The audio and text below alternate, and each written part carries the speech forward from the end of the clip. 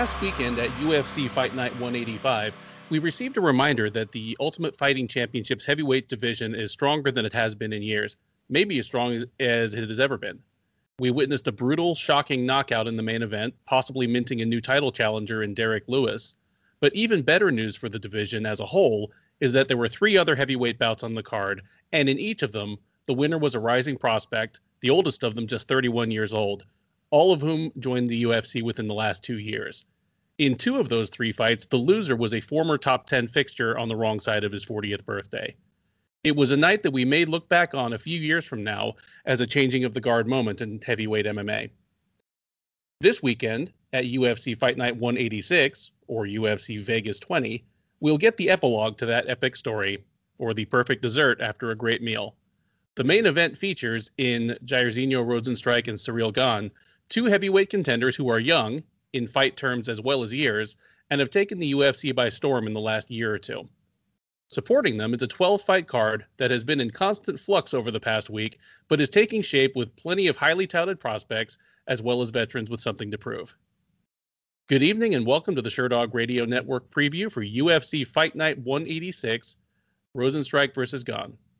I'm your host, Ben Duffy of Sherdog.com, and with me is Keith Shillan, executive producer of the Loudmouth MMA Network, as well as the Sherdog Radio Network, and a host and creator of numerous shows for Sherdog Radio, including MMA Past, Present, and Future, and of course, the Shillan and Duffy Show. Keith, how are you doing this evening? Man, I'm excellent, man. I'm excited about this card. I think the main event is really intriguing. We're on a similar theme as we did last week, where 2 big heavyweights with big power. That's an intriguing matchup. The co-main event is something I'm interested in. I think it's an exciting matchup. I think it does a lot for the division. And then sprinkled out through the whole entire card is we have a lot of contender series, newcomers or kind of new to the UFC. And then we have 3 female matchups that are some relevance. So this is a good card. I agree. For a card that had 14 fights 3 days ago and was just shedding fights and getting rearranged left and right, what has shaken out to where we are right now, Wednesday night as we record, is still really good. There's not a single matchup on here that I'm like, I don't care about this fight. I hate this fight.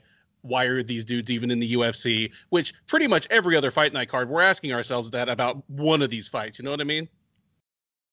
Yeah, absolutely. And the funny thing is, I didn't even mention the fight that's probably the most relevant, or at least one of the most relevant, Jimmy Rivera and Pedro Munoz. That's like another fantastic matchup that's on this card. So, and I actually forgot about that one. So, yeah, and that's actually the one I was thinking of when I said the thing about veterans with something to prove, because, we'll get to the fight when we get to it, but it's 2 top 10 guys in a tough division, and one of them might not be top 10 anymore afterwards. So it'll be interesting to see how that plays out. Who already had a good battle the first time they fought. Yes. And there's a sneaky number of rematches on this card that I keep forgetting are rematches. So we'll get to that too when we get to it. Yeah. All right. With that, let's get underway. Kicking things off at UFC Fight Night 186 is a light heavyweight battle between Dustin Jacoby and Maxim Grishin. Jacoby, the 32-year-old, is 1-2 in the UFC. That's a bit deceptive, as he debuted in the UFC almost a decade ago, quickly lost 2 fights, and then went to wander across about a half dozen different promotions before being brought back through Dana White's Contender Series last fall. He won his return bout, knocking out Justin Ledet in the first round at UFC Fight Night Hall versus Silva, which brings him to tonight. He'll be taking on Grishin. The 36-year-old Russian is 31, 8-2 overall. He is 1-1 since joining the UFC last summer. He lost his debut at heavyweight to Marcin Tybura at UFC 251. He came back and knocked out Gadzhimurad Antigulov at UFC Fight Night Ortega versus Korean Zombie in October. Jacoby is the slight favorite here. He's available around -185, where you can get Grishin on the comeback at +160. As a Contender Series guy, I'm interested to hear what you think of Jacoby and his unlikely return to prominence. Yeah, it definitely was unseen when he was on, when I saw him on the lineup for the Contender Series, and not someone I expected. But I've been pleased with him. And this is actually one of the fights that I think is one of the best matchups on the card stylistically. I think it shouldn't be kicking off the card. I think it should be higher up. Like, I think you could make an argument for this fight being on the main card. It's a good matchup. Uh, and I kind of feel like I know a lot about both of them because I do the Contender Series previews, which obviously Jacoby qualifies, but I also do the PFL previews, which Grisham would qualify. So I'm pretty familiar. What I love, though, is we have a former middleweight versus technically a former heavyweight going at it at light heavy, which is kind of fun. I'll start with Jacoby. You mentioned it, fighting on other organizations. He's also been kickboxing, Glory Kickboxing. Uh, I he's a smaller guy for the weight class, but he uses it well because he's a lot of lateral movements. He cuts angles, constantly moving, kind of tricking, setting traps. Everything comes off of his jab. When you out jab Justin Ledet, like that's a very good side of your boxing. Straight 1-2 combinations. Kind of what I seem like I say this all the time, but he kind of just touches and then unloads, which is like the highest boxers will do that. Brutal calf kicks. I mean, he dropped Justin Ledet in his last fight with just the kicks, and it was like 2 minutes into the fight. It wasn't one of these, 2 or 3 minutes into the third round. It was 2 or 3 minutes into the first round. He blocks punches by parrying, so he kind of keeps things out of his face. He's a weak wrestler, but he's got a good get-up game. Now I'm going way back in the time machine to kind of find this, but King Mo, when he fought King Mo, King Mo took him down. King Mo, who's a world-class wrestler, actually struggled to keep Jacoby down. Now move over to Grisham. So he was undersized at heavyweight, but he's not a small light heavyweight. He's long, he's lengthy. He also has a kickboxing style. He's a counter striker, and that's because he has good head movement. He draws out his attacks with feints. He's got some decent power. I love that he targets the body. He got out muscled by Tybura in the clinch. However, that's because he went against Tybura, who one is a bigger heavyweight, but also is a good clinch wrestling heavyweight. Mostly Grisham, if he gets you in the clinch, that's his safety area. So that's something he should avoid. And besides beating you up in there or just kind of grinding you there, he can get some takedowns in there. He has some. I've seen him do some judo throws. He can also take you down from entries on the outside. We saw that in his last fight where he was getting some. Was it Antigulov he went against in his last fight? He was shooting on the hips of Antigulov. Now, the one thing that's concerning though is that he actually has been taken down by lesser wrestlers, but I think it's when he's facing guys he doesn't expect to wrestle. Like if Jacoby went for a takedown on him, he actually might get taken down. But when Jordan Johnson was trying to take him down, who's known for his wrestling, Jordan Johnson really struggled to take him down. The other thing that concerns me about Grisham is he's a slow starter. Like he might give away the first round, which is very troublesome in a 3-round fight. So as far as who am I going to pick, this is a close one. Grisham is very technically sound fighter. However, he isn't as explosive as Jacoby is. But if he can turn this into a wrestling matchup, I think that'll greatly increase his chances. I don't know if he will though. He's a little bit of a slow starter. I think Jacoby will kind of piece him up early. And Jacoby has the power. If he pieces you up early, and especially goes after those light kicks, you might not be able to come back on him. So I'm gonna say Jacoby pulls out ahead on him, and he doesn't, and Grisham doesn't catch up. And I actually think Jacoby's gonna get a stoppage. I think this might be a little bit of a coming out party for Jacoby. So give me Jacoby by second round, TKO. I think he chops him down with the leg kicks and then finishes him upstairs with the punches. Oh, I love this. Right off the bat, right out the gate, we're going to have some disagreement. I love your breakdown of Grisham's game because he is a bit of a slow starter. And the problem for him is that even once he gets started, he's a pretty deliberate fighter. He's not a push the pace guy. I think that killed him in PFL. I thought he might have been the best light heavyweight in their division both seasons he was in the PFL. But as soon as he got to the playoffs and he had to win a 2-round fight decisively, he hit the wall both times. I was excited to see him join the UFC. I still don't know where he stands. He lost to Martin Tybura. That tells me nothing.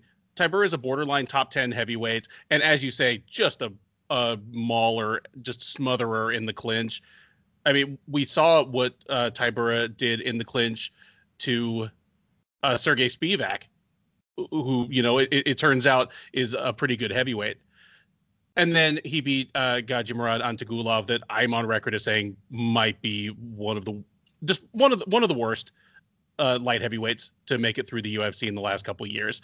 So I still am not sure where Grishin stands. He was undersized as a heavyweight. He's a big framed light heavyweight. Not his game. His game is nothing similar, but his frame makes me think of Nikita Krylov. Just when he kind of stands and sticks out his arms, you're like, oh man, this guy's got a big wingspan. He's just kind of a tall, rangy dude for the weight class without being skinny. Like you say, it's going to depend on him either getting Jacoby to the ground or at least getting to the clinch, which generally is his safe spot. It's where he can make Jacoby work without taking damage at range, without just sitting out on the gunnery range and taking those same kind of leg kicks that Jacoby used to defeat Justin Ledet. I think he can do it, though. I love Jacoby's comeback. He's a completely different fighter since he took those 4 or 5 years off to go and really sharpen his kickboxing. But I can't pick him yet to beat someone that I think is as good as Grishin is. So I might learn a lot on Saturday, but until I see it, give me Grishin by decision. I say Grishin probably loses the first round. It's a close second one, and he wins the third. All right. After a 10-minute break to complain to each other off air about the flaws with the PFL season and playoff system, we are back previewing UFC Vegas 20. And next up on the prelims, it is a bantamweight scrap between Vince Cachero and Ronnie Lawrence.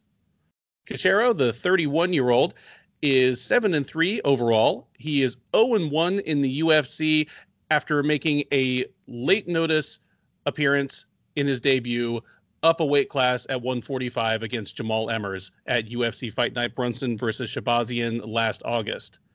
He'll be welcoming Dana White's Contender Series alum, Ronnie Lawrence. The Heat is 28 years old. He is 6-1 overall, and he defeated Jose Johnson by unanimous decision on the Contender Series last September. Odds are slightly in favor of Lawrence. He is out there around minus 150, minus 155, where Cachero is available at plus 135 as the underdog. Keith, how do you feel about this one? Yeah, so I like this matchup in an excitement sense. I think this is going to be a very exciting matchup. I'll start with Cachero. Now, he kind of got a raw deal. I believe it was UFC debut, get matched with Jamal Emmers, who I'm very high on his skill set, despite the back spasms. Cachero, his style, he reminds me of like a poor man's version of Pedro Munoz, who we'll see later on. He just marches forward, trying to get to the pocket. He fights behind a high defensive guard. He's got pretty fast hands, throws a lot of hooks. But he tries to end the fight with every single shot. He struggled with the speed of Jamal Emmers, but Emmers was able to avoid his shots. But he did show like insane durability and a great chain because Emmers blasted him with big shots for 15 minutes. He also struggled with the length of Emmers. Like he didn't really bob and weave or anything or change up his strategy to get inside. He also got battered in the clinch. Like when he was able to get inside, Emmers initiated the clinch and beat him up there. But like I said, I was impressed. He just kept coming. He showed great cardio. He was going just as hard in the third round as he was going in the first round. And what's even more impressive, he took that fight on short notice and moved up a weight class. I talked about what I liked about his striking, his defensive wrestling is a major issue. Like anytime Emmers went for takedown, he took him down well. Now, moving to Ronnie Lawrence, this is a Contender Series guy. I like Ronnie Lawrence. He was one of my favorite prospects on the Contender Series when I did film study of him. He's well-rounded. He is a very composed striker. He can fight from both stances though I think he's better orthodox, but I think southpaw could be a weapon in the future. He uses feints well, kind of gets you guessing.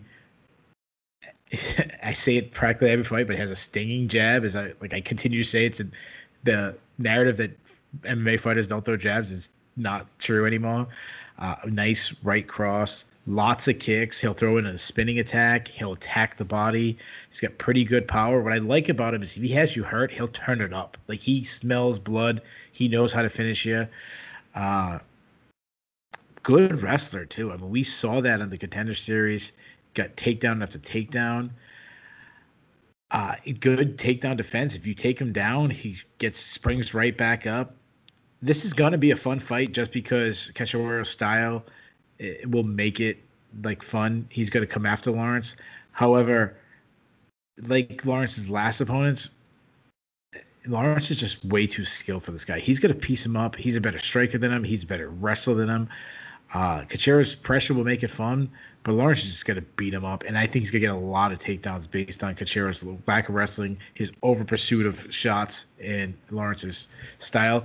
I think Lawrence wins the decision, but I think it's going to be so, and I think he's going to win decisively, but I think it's going to be so action packed because of the shots he's throwing at Cachero. I actually am picking this as my fight of the night. Excellent. I also have Lawrence big time in this one.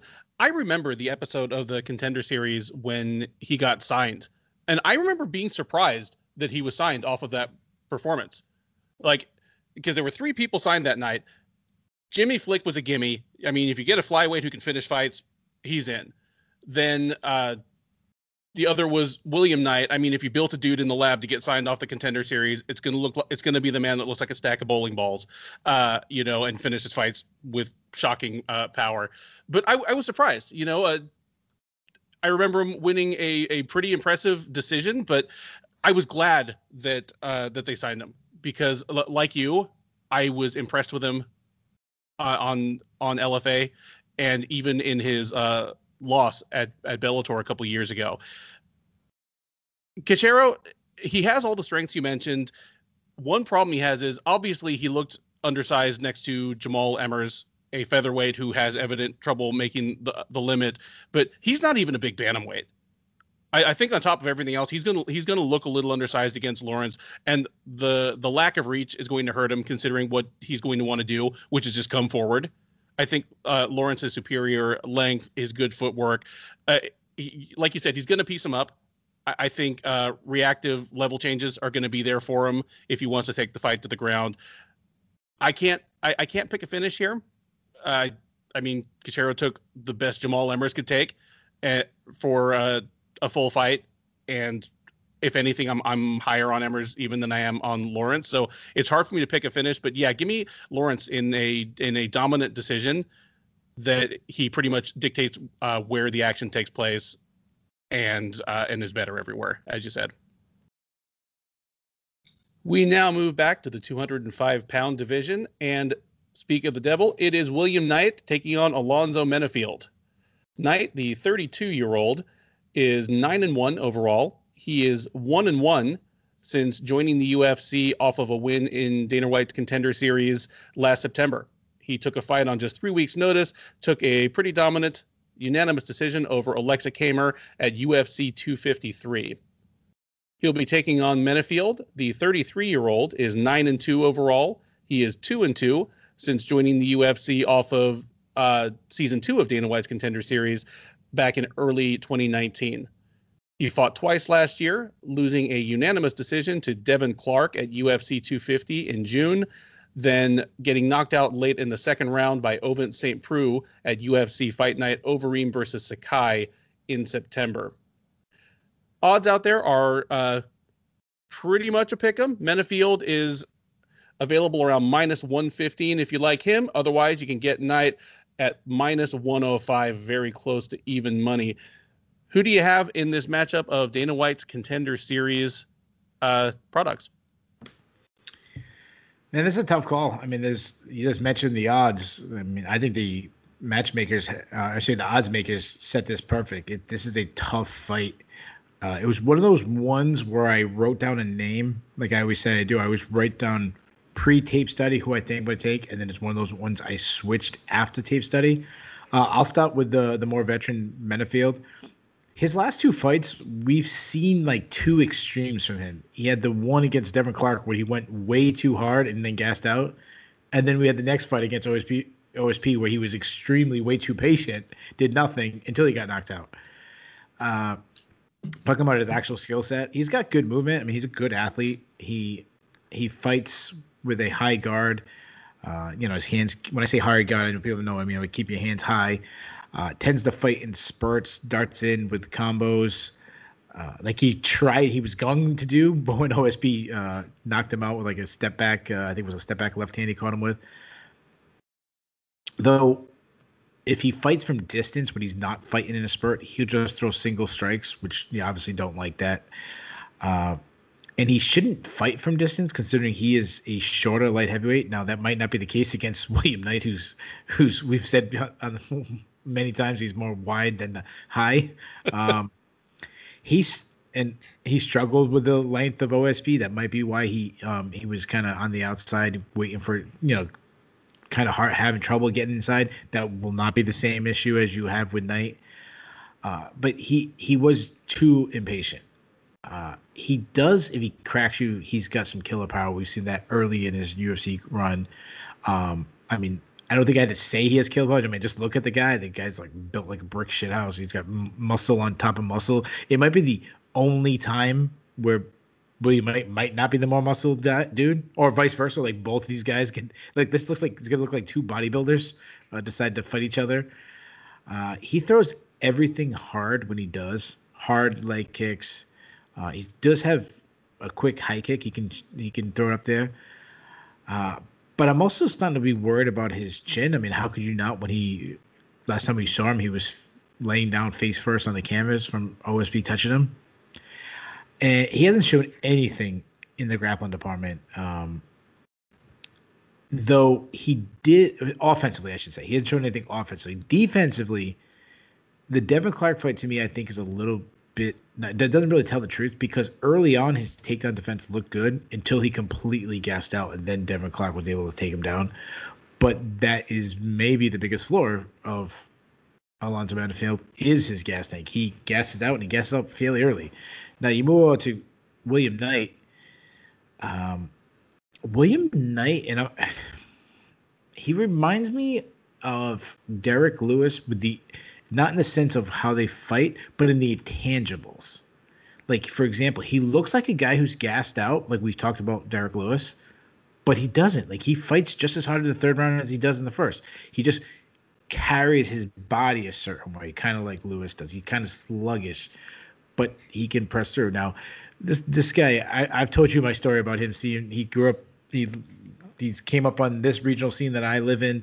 Crazy athleticism. I think back to when I saw him fight York De Castro as an amateur. He's the only guy in history I ever saw, but didn't go back to his corner after the round was over. Instead, entertaining the crowd by doing backflips and breakdancing, which still, you had to be there to see it. Obviously, just has insane raw power, just like his counterpart, built like a brick shit house, muscle on top of muscle. His striking technique needs a lot of improvement, though. A lot of people will call him a striker, and I don't think he is. He's kind of slow. He kind of telegraphs his shots a little bit, pulls his head straight back. He struggles with length, but would not be a big of an issue with Manafield. When he strikes, he kind of just bull rushes. Like, he just suddenly, it's not someone who darts in and out with. It's more of, okay, I have to get inside. I'm just going to run at you. Which a good high-level striker is going to put him out for that. His best strikes, though, are leg kicks. He's got thudding leg kicks. I mean, you look at his legs; they're humongous. But he throws them naked, so he leaves him open to counters. He's a decent wrestler, and that's because I wouldn't say he's a power wrestler. He's not going to explode through your hips, but he's got good hip control himself. We've seen him do lateral drops. He did it. He did it against Alexa Kamar. I'm not a fan of lateral drops. Going all the way back when I coached wrestling, I think lateral drops works on scrubs. I don't think they work on good wrestlers. It's going to backfire him one day. But if he ends up on top, he's got scary ground and pound, which actually goes back to the Derek Lewis. Like we've talked about, if Derek Lewis is on top of you, throwing hammers down on you, like that might be the most scariest thing ever. Well, William Knight, William Knight's in the club when it comes to the ground pound. He does struggle to get off the bottom if he's taken down. We saw that with on the Contender Series with Corey Brundage. But he has some submission record. Like he's not a scrub in the submission category. Like he's got some submissions on his amateur record. Even going against Kmart, he got a deep key lock, like something that only William Knight could get now. And it's like William Knight and Ron Waterman could get a submission like this. And he had Kmart in the second round. And Kmart was saved by the bell with it. And he's got tons of heart. Like what I talked about, like he reminds you of Derek Lewis. Like not a guy you think of heart, and then you watch him, and it's like every time, like, oh wow, he was battled through in the third round, and that's similar to William Knight does. I know I've been talking way longer in this fight than probably expected, just because of two Contender Series guys. This is extremely tough call. This is probably my flip flopper, where I flip flopped a lot this week.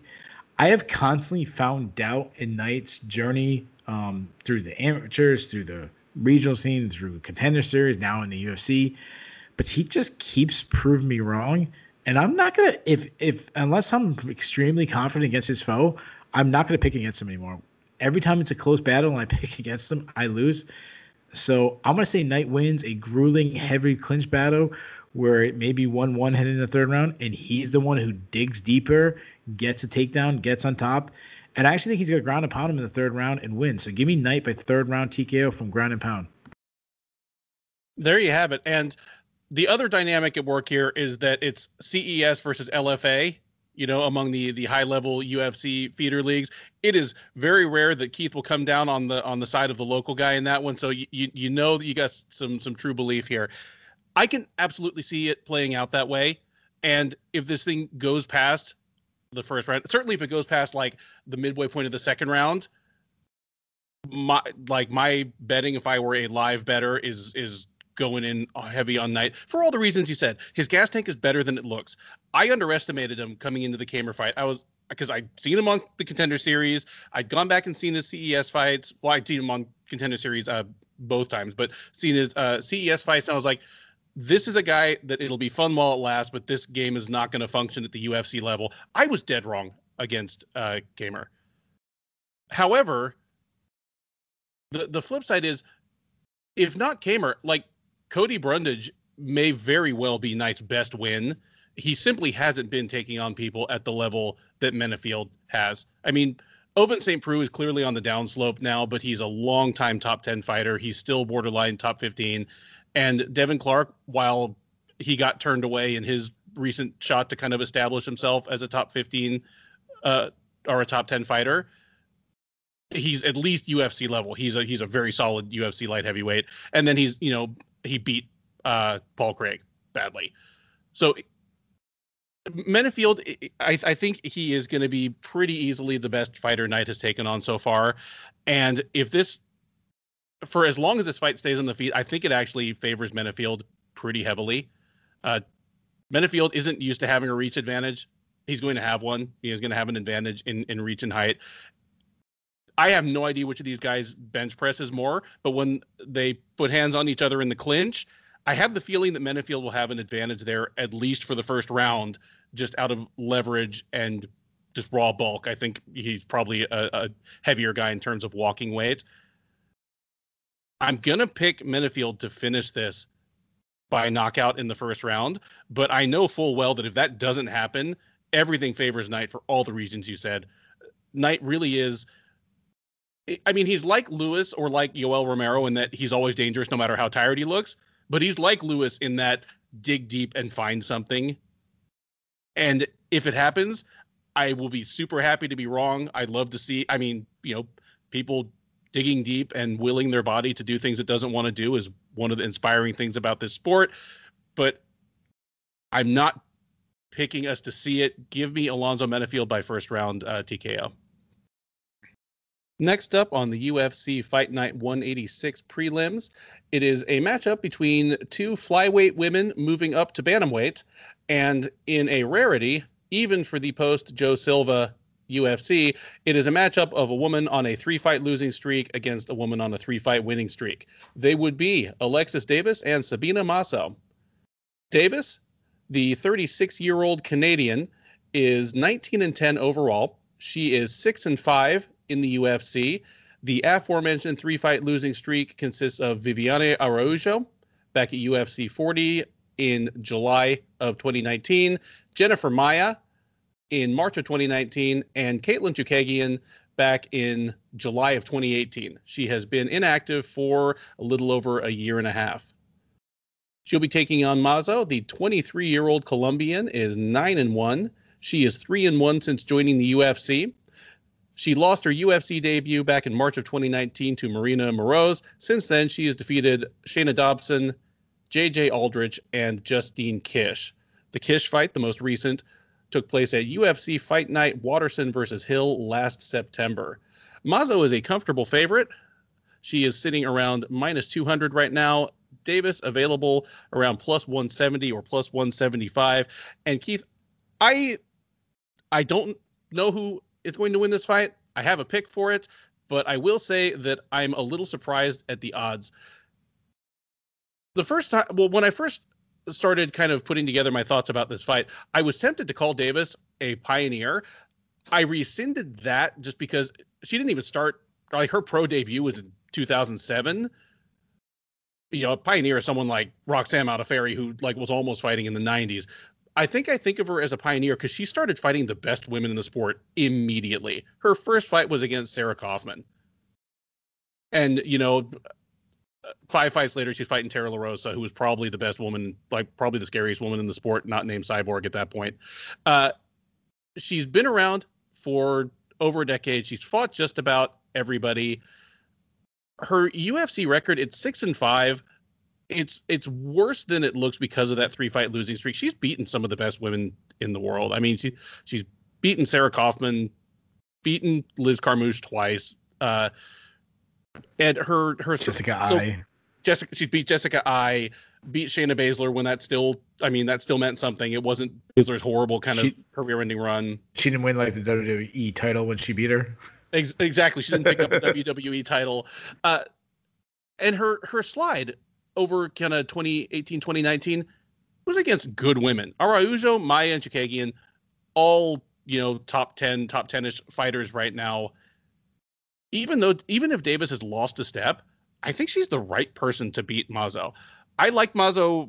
The first time I saw any Sabina Mazo fight was when Alejandra Lara was about to fight in Bellator, and I started going back and watching Lara's old fights. They're both from Colombia. They both fought way back when it was Mazo's debut. I like her as a prospect. I don't know if I like her at bantamweight. At flyweight, I mean, she's kind of a tall flyweight. It says, I mean, she's listed at 5'7", but she feels tall in a way that not all 5'7"-ish flyweight women do. She's just kind of long-limbed. She fights long. She wants to kickbox at distance. Her strength, I think, is a bit of a deficit. Her loss to Marina Moroz was just her running into a woman who was as tall as her and stronger, and she got bullied. That's something that I think Alexis Davis can do to her. Mazo, obviously, her future is brighter. She's 13 years younger. For all I know, she's a future contender in the UFC, either at flyweight or bantamweight. But I think Davis has got everything it's going to take here to beat Mazo or make her look really bad. Davis is going to want to crowd her. She's not going to want to give her the long range kickboxing game she wants. She's going to pressure her. She's going to try to collapse the pocket.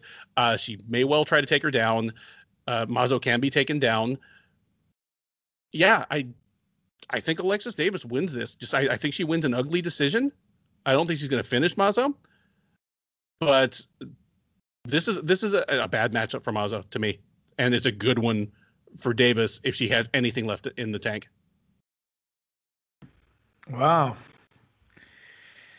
So you kind of, the theme when we were talking about their records, I agree with everything you said. Like, it doesn't tell the full story. Not only she's on a 3-fight losing streak, but she was competitive in all 3 of those fights. Besides, you know, like I watched her last fight against Araujo, and Araujo like really kind of took over in the 3rd round. But that was after Davis won the 2nd round. Like it was close. I'll talk about Davis, you know, skill set. She's a pressure counter striker. She's got good timing on her opponent's attacks. She attacks with combination. I would say her best strike is probably her straight right. She tends to keep her hands a little low though. She throws lots of kicks because yeah, well, Mazo is a taller, longer girl. Like Davis is a little, similar build, not to the extent of Mazo, but she's a longer kind of girl. But if she's not striking, she can wrestle. She can grind. She's a grinder. Will wear on you, push you against the cage. She'll mix in some clinch takedowns. She has some decent timing on her entries. She's a good top side grappler, good ground control. Busy ground and pound if she's on top. Can get a submission off her back if she has to. She has 8 career submissions. She can be taken down due to probably her overconfidence in her submission grappling, or she almost won't fight off a takedown attempt as hard as she probably should. But she has some good cardio. Like she took a beating, especially going back to that Arujau fight, her most recent one. She was beat up, bloodied, but she kept coming through it the whole 15 minutes. Now move over to Mazo. Mazo's only 23, so that's always the number that jumps out to me. I like talking about fighters' ages. I 23 is that area where she can make so much room for growth. Long and lengthy. She has 70-inch reach. She's a high volume striker, got some decent pop. She makes some mistakes of pulling her head straight back to avoid punches. And while her long legs is obviously a tool because, when she throws a kick so hard, she can throw the high kick, which we've seen, especially on the regional scene. High kick was like her go-to, and she has a lot of highlights with the knockouts. They're also a huge target to be kicked. She doesn't check kicks well. Which makes it worse. Justina Kish, she knocked her down and jumped on her back, submitted her. That doesn't tell the whole story. Kish was having a lot of success kicking her legs. She's got what I like about her leg kicks, and I know we're gonna move on, is that she can hide it, and this is how she gets it out. She hides it behind her punches, which is always the best way to set up a high kick. Now, very few people can Mirko Cro Cop and just kick right through your stuff. Like most when you got to kind of hide it.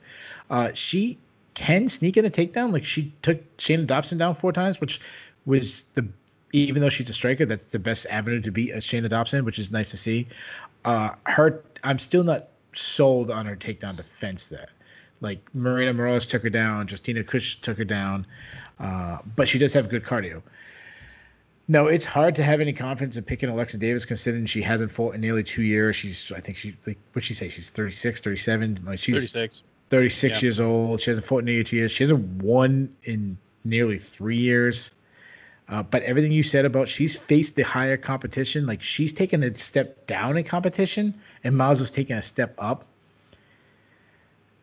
I think I'm with you, man. I think Davis is going to turn this into a grueling battle. I think she's going to get some takedowns. And I'm kind of mad that you took Davis because I expect you to take Mazo, and it kind of takes away my steam. But this is my upset special. Give me Davis by decision.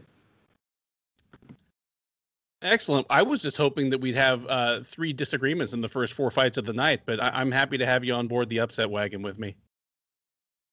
We now move up to the welterweight division, where a late shakeup marks the long-delayed, long-awaited UFC debut of Ramazan Kuramagomedov. Kuramagomedov, the 23-year-old, appeared on Dana White's Contender Series Season 3 back in 2019, won a split decision over Jordan Williams, and did not get a UFC contract off of that performance. It was a pretty crowded night. Sean Woodson, Billy Quarantillo, Jamal Hill were all signed to the UFC. And ironically, even the man Kuramagomedov beat that night, Jordan Williams, ended up making his octagon debut first. Nonetheless, a late cancellation left Alex Cowboy Oliveira in need of an opponent, and so Kuramagomedov steps up. Oliveira, the 33-year-old veteran, is 22-9-1 with 2 no contests overall. He is 11-7 with 1 no contest since joining the UFC. Kuramagomedov, the 23-year-old Dagestani, is 8-0 and steps in for Randy Brown, who was forced to withdraw from the fight late last week. Odds, nearly a pick'em, but surprisingly, the veteran is the slight underdog. You can still get him at plus money, plus 100, where Kurmagomedov is available as cheaply as minus 115 as the favorite. Keith, I know that you were big on Ramazan Kurmagomedov even leading into his performance on the Contender Series. Are you still? Yeah, I am. I mean, Jordan Williams I thought had a pretty good showing against him, but I still look at Kurmagomedov as one of the best prospects on that. I'm glad the UFC added him, especially because he's so young. I think he's like 23. He trains in a good team with Mark Henry. Um, I don't like taking a short notice fight against Alex Oliveira, someone who's got way more experience. But I'll continue talking about Magomedov. He's well rounded. He's a good striker, southpaw. He's can fight from both stances, but he uses more stances to kind of get. He'll switch to orthodox, throw a punch and switch back. Good footwork. He avoids attacks with footwork, which is always like that should be your first line of defense. High pace fighter, popping jab, nice straight left. Uses feints well to kind of freeze his opponent. Wide variety of kicks that he uses, legs, body, head. His left kick to the body on an orthodox fighter is a killer shot. He's a strong wrestler. Though sometimes I've seen fights, even though he's such a good wrestler, there's been fights where I've seen him just completely ignore his wrestling, which is to me is insane considering how good his wrestling is. Good takedown defense. He can be very hard to take down. Great guillotine. Like I've seen him lock on the guillotine on the regional scene, and that's actually the move that Oliveira got caught in his last fight. He can sometimes end up on bottom by jumping for the guillotine. Like if he doesn't get it, which is a little Dustin Poirier effect. It's a dangerous thing to go for. And like most wrestlers, he's not comfortable on his back. That's an area that if Oliveira can get him down, it'll be good. But if he gets the takedowns, he is your classic Russian Dagestanian type smother wrestler. He gets on top. He's looking to advance position. He's isolating a single arm, heavy ground and pound, and he's got a good gas tank where he can wrestle for 15 minutes. The move to Oliveira, I feel like at this point, it's weird. I don't know if since we've been doing the breakdowns, if we've done Oliveira fight. I think we might have done one, but I feel like we've done a million. It's just because I just feel like we just know with Oliveira what he is now. He's usually, not always, but usually a pretty aggressive fighter who really counts on his athleticism. He's elusive. He hits hard. He's a very unorthodox style, which you're not going to get many people in your gym that can kind of mimic him. Throws some weird angles. That's because he keeps his hands low. Not only does he keep his hands low, but he kind of keeps them dangling to the side, so they don't even come like from the hips. They come like outside of the hips. He also has very long arms, long legs. Kind of loops his shots, but it works for him. He'll throw a jab, like an up jab, similar to like a Floyd Mayweather. What Floyd Mayweather throws, like the up jab. Throw some teep kicks, body kicks. He'll throw a spinning attack, flying knee. That's the thing about Oliveira. He's got so many weapons. He's like the Swiss Army knife. Like you don't want to use. None of them are special with the Swiss Army knife. You're not cutting down a tree with the, the little saw pot of it. But it's nice to have all these different tools. He's willing to brawl Oliveira because he counts on his strength, his power. If you get in close, he'll probably hit you with a step-in elbow. The clinch game is good for him. He's just a physically strong dude. He's hard to take down. He can get some takedowns himself. Gets on top. Good ground and pound. But cardio has been an issue in the past. We've seen him gas out. We've seen him lose fights because of the gas tank. Though the last time he went the distance was against Peter Sabata, he didn't gas out in that fight, but he fought a very conservative fight than we've used to seeing Oliveira. So as far as the pick, man, this is a tough one because I'm very, very high on Kurmagomedov, and taking, like I mentioned in the beginning, taking on Oliveira on short notice is extremely tough out, and it's also Oliveira is a tough stylistic matchup because Kurmagomedov is usually stronger than his opponents. He's usually a much better wrestler. I don't know if I think he's still a better wrestler, but I don't know if he's stronger than Oliveira.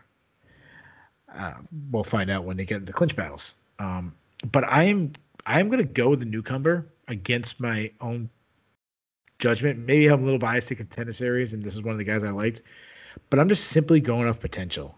Oliveira has miles of worn out tread on his tires due to years of being in the UFC, years of fighting top guys. And let's not forget, this is the guy that came from a professional rodeo career, which is very hard on your body too. Get thrown off, riding bulls and get thrown on your head.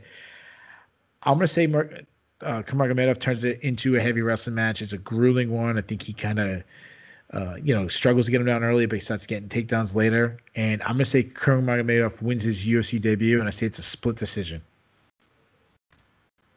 There you go. A lot of the things that you're saying really about the whole dynamic here make me think of Oliveira's last fight, his loss to Shavkat Rakhmonov, because I watched Rakhmonov and I said, all right, this is a guy whose game, because I think he came in 11-0 or something. It has hinged on him being the stronger guy and the more athletic guy, and really that was what made the motor run. That he bullied and out hustled his opponents. I said, I don't know if that'll work on the UFC level, and Alex Oliveira is a really big ask to start that with, and he just ran him over. I don't know how much of that is just due to Rakhmonov being better than I could have certified him to be against the type of competition he was facing, and how much was a problem with Oliveira. And if it is a problem with Oliveira, how much of it may have been a temporary problem, because Oliveira missed weight for that fight as well, which is not really in character for him, and it makes me wonder if he had some sort of nagging injury or something going on. So I'm not ready to declare Oliveira just shot, even if he is one of the oldest 33-year-olds in my memory in the UFC. It's stunning that he's only 33. But if I'm not ready to call Oliveira done, I am cautiously ready to be higher on Ramazan Kurmagomedov than I was on Rakhmonov. I've seen more of Kurmagomedov against more certifiable competition. I think he's even a better fighter than he was a couple of years ago when he appeared on the Contender Series. I think the couple more fights did him some good. And I actually see this one playing out like you do. I think it probably does go to a decision. Oliveira is still a tough guy to finish. I mean, the guys that beat him, other than Rakhmonov, who again just completely steamrolled him, Gunnar Nelson, I think half the reason that finish happened was because Oliveira was just drenched in blood and couldn't see and couldn't breathe and just was like, this sucks, I want to go home. Short of something like that, I don't know if Kurmagomedov finishes him, but I think he'll show up and he won't let Oliveira play his game. I think Kurmagomedov will be the bigger and stronger guy when they clinch. I think he will be able to wrestle Oliveira down and make him uncomfortable from his back. And I think a lot of this fight is probably going to be kind of a grind. We're going to see some lengthy exchanges where, Kurmagomedov just has Oliveira wrapped up against the fence, either, down at his hips or in the clinch. And then more extended series where they're on the ground and Kurmagomedov is trying to advance position. Oliveira is trying to escape, get to the fence, etc. But give me Ramazan Kurmagomedov by decision. Better late than never. Welcome to the UFC for a very promising welterweight prospect. All right. After a brief off-air break so that Keith could tell me the story of when Mr. International Shoney Carter taught him how to play roulette, we reached the featured prelim of the evening, a lightweight matchup between Alexander Hernandez and Thiago Moises.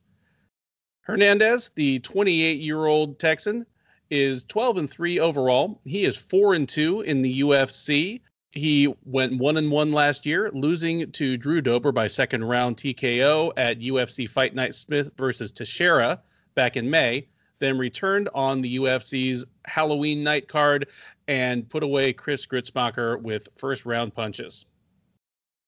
Moises, the 25-year-old Brazilian, is 14-4 overall. He is 3-2 in the UFC. He fought most recently on that same Halloween card, winning a unanimous decision over Bobby Green Previous to that, he fought at UFC Fight Night 171 Smith versus Teixeira, again the same card as Hernandez, where he lost the first round to Michael Johnson before coming back to submit him with a nifty Achilles lock early in the second. These two men have apparently been orbiting each other for a year now, and they finally meet. Hernandez, the moderate favorite, minus 185. Moises, plus 165. Keith, who wins? Well, let me tell you a story about the time Tank Abbott taught me how to shotgun a beer. No, I'm just kidding. I'm just, Keith Shillan in the market for a new liver in 2028. Yeah, if Tank Abbott taught you how to drink beer, I'd be dead by now. So let's start with Alex Hernandez. Actually, I think both these guys. I think Moses made a lot of improvements in his last fight. But I'll start with Hernandez. Well-rounded. That's the first thing that jumps out to me. Like, I don't think of him as a striker or a grappler. I think he's good at both. He's very strong. Like, he's a physically strong guy. Pretty fast hands, clean technical boxing. He's accurate, does well to dart in and out of range. We saw that in his last fight a lot. I really love his jab to the body overhand right combo. That he landed on Grushmarker at will. Hard kicks, does very well to mix his punches and kicks together, like in combinations. That's actually something I don't think we see enough of. We see a lot of I'm gonna kick, I'm gonna punch, like to add it all together. Left jab, right hook, followed by a body kick. Like he does that very well. He needs to take a little off his punches though. Like he needs to learn how to conserve some energy because he doesn't. Like everything he throws is hard. Nice entries, good in scrambles. Like he's got a ground game. I don't know if he's gonna want to test the ground game against Moises. Moises is only 25. Like you gotta love that. Which is I had to like double check that because he just seems so much older than that. He showed some really big improvements recently because he was a one-dimensional fighter not that long ago. While his stand-up is still pretty raw and he throws your basic combinations, he does have natural gifts. Like he has natural athleticism, natural speed, decent power. His kicking game has really come along. I love that he can actually, similar to what we just talked about Hernandez, he'll go high and low. Like he'll attack high and then he'll attack low. Decent entries, not an elite wrestler, which is he's a Brazilian jiu-jitsu wrestler, which if people know what I mean. Like he learned his takedowns in the Brazilian jiu-jitsu room, not in the wrestling room. He makes a mistake of shooting and then kind of stopping, or shooting and not driving through the hips, kind of doing that like lazy shoot on your hips and sneak the leg behind you trip that works on scrubs, don't work against good wrestlers. But he's got slick BJJ. He's got 6 wins by submission. Will drop down an ankle. We saw what he did. And Michael Johnson, he submitted Michael Johnson by just dropping down, I believe it was a heel hook. Almost caught Bobby Green in his last fight with a submission. I think it was now the heel hook. I like both of these guys. I definitely think Moises' best avenue to win is to get it to the ground. I think on the feet, Hernandez is a little faster, a little more technical. I think he mixes up a little better. I think he has more power. I don't know if Moises will be able to take down Hernandez, and I think that's going to really – I think he's going to shoot a couple of times. Hernandez is going to stop the takedowns, force him to stand up on the feet. I think about the second round, Hernandez is going to catch him with a shot and put him out. So give me Hernandez by second round TKO. I'm glad that you said that you were surprised that Moises is only 25 years old, because I felt the exact same way. And it's not like talking about Cowboy Oliveira, where I can't believe he's only 33 because his face looks 43. It's that he fights like an older fighter, like a more veteran fighter. There's a certain poise to him. He doesn't panic. He fights pretty smart. The Johnson fight was a great example of that. I mean, he got pieced up for the first round. I had picked Johnson to win that fight, and I felt very comfortable afterwards because it was a great first round for Johnson. He fought calm. He fought to his best advantage, just really outstruck Moises badly. And Moises went back to his stool, regrouped, and ankle locked Johnson like 30 seconds later. Both of these guys have fought Beneil Dariush. Alexander Hernandez flattened him in like 45 seconds, whereas Moises got absolutely trucked for 15 minutes by him. And yet, in a way, I almost learned more about Moises and think of it as more to his credit than Hernandez knocking Dariush out in seconds. because it showed that poise. Moises is used to being the better grappler. He is not used to getting a 10-8 round on the ground. And Dariush was just bigger, stronger, better wrestler, better grappler. And yet Moises was still there in the last round, still trying to win the fight. I am high on him as a prospect. As you say, he's becoming a better striker. I don't know if he'll ever be a great striker. I don't know if he'll ever be a great wrestler, but he has the potential to become that Damian Maia type functional wrestler where he's good enough at getting the fight into his wheelhouse, even through like unconventional avenues. Hernandez is a big ask for him. Like you say, Hernandez is strong. He's an explosive guy. He's an explosive athlete. I've spent some time around him. I've seen him at open workouts just doing his thing from like 3 feet away. The guy is a specimen. And as you say, he throws everything really hard. I think Hernandez in that same first round that Moises had against Johnson probably would have slept Moises. And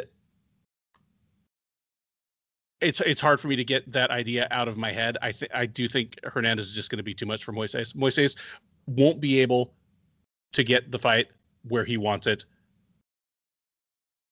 while he's improving as a striker, and Hernandez he's a good boxer. He is a good technical boxer, even if he's not quite as slick as Michael Johnson.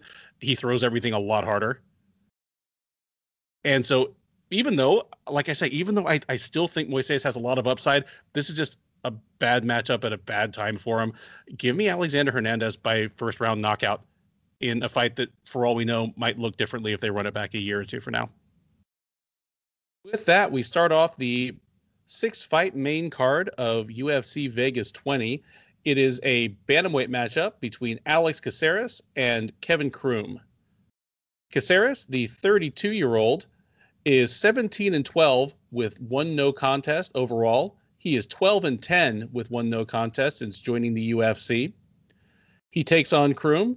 The man who goes by the hard-hitting hillbilly is a 33-year-old from Columbia, Missouri, who is 21-12 with 1 no contest.